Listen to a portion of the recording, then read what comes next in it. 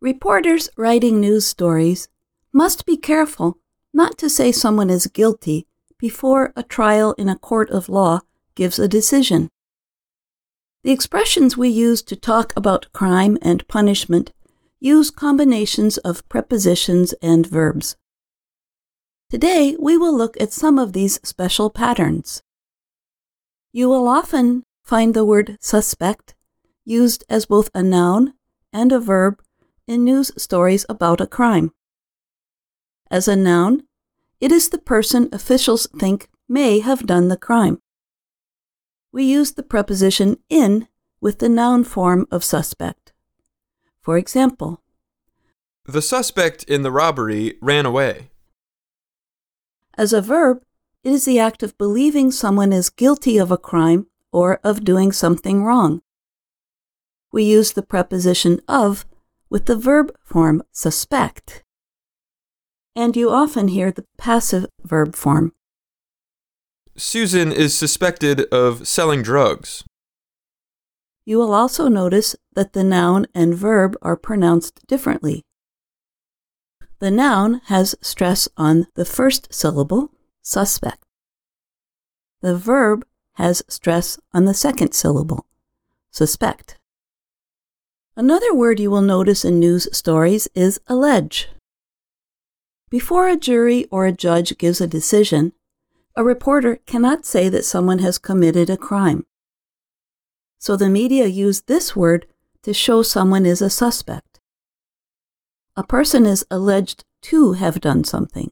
For example, Charles was alleged to have stolen the money. When the police catch a suspect, we say they were arrested or put under arrest.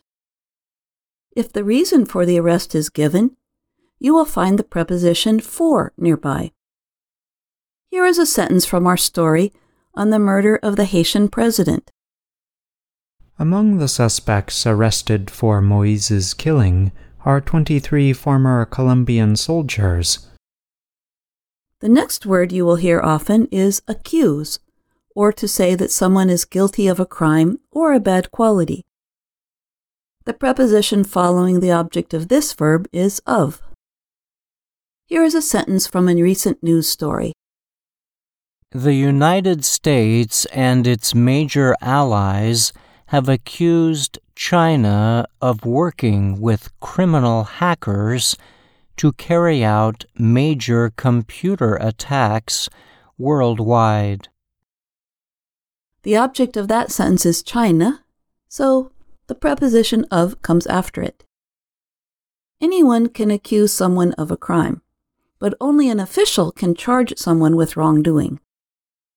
Here, you will find the preposition with following the object, as in this sentence from a story on the police officers involved in the death of George Floyd.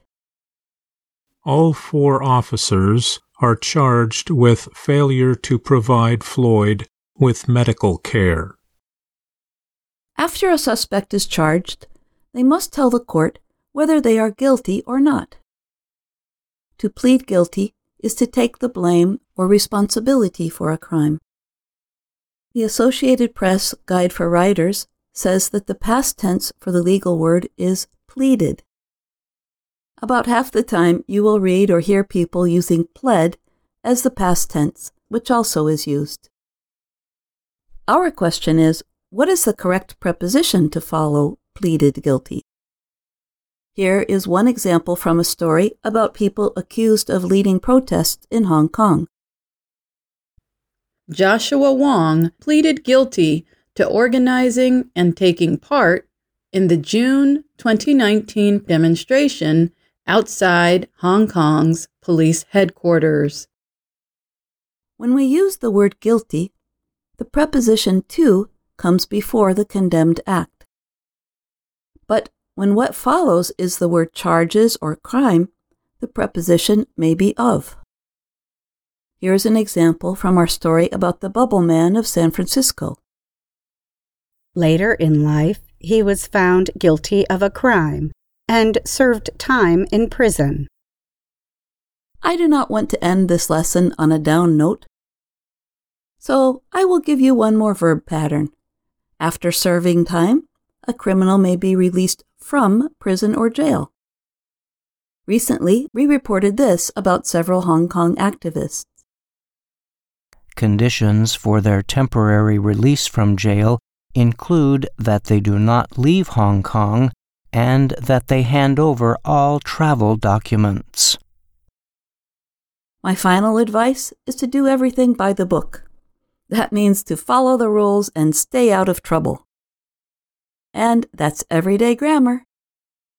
I'm Jill Robbins.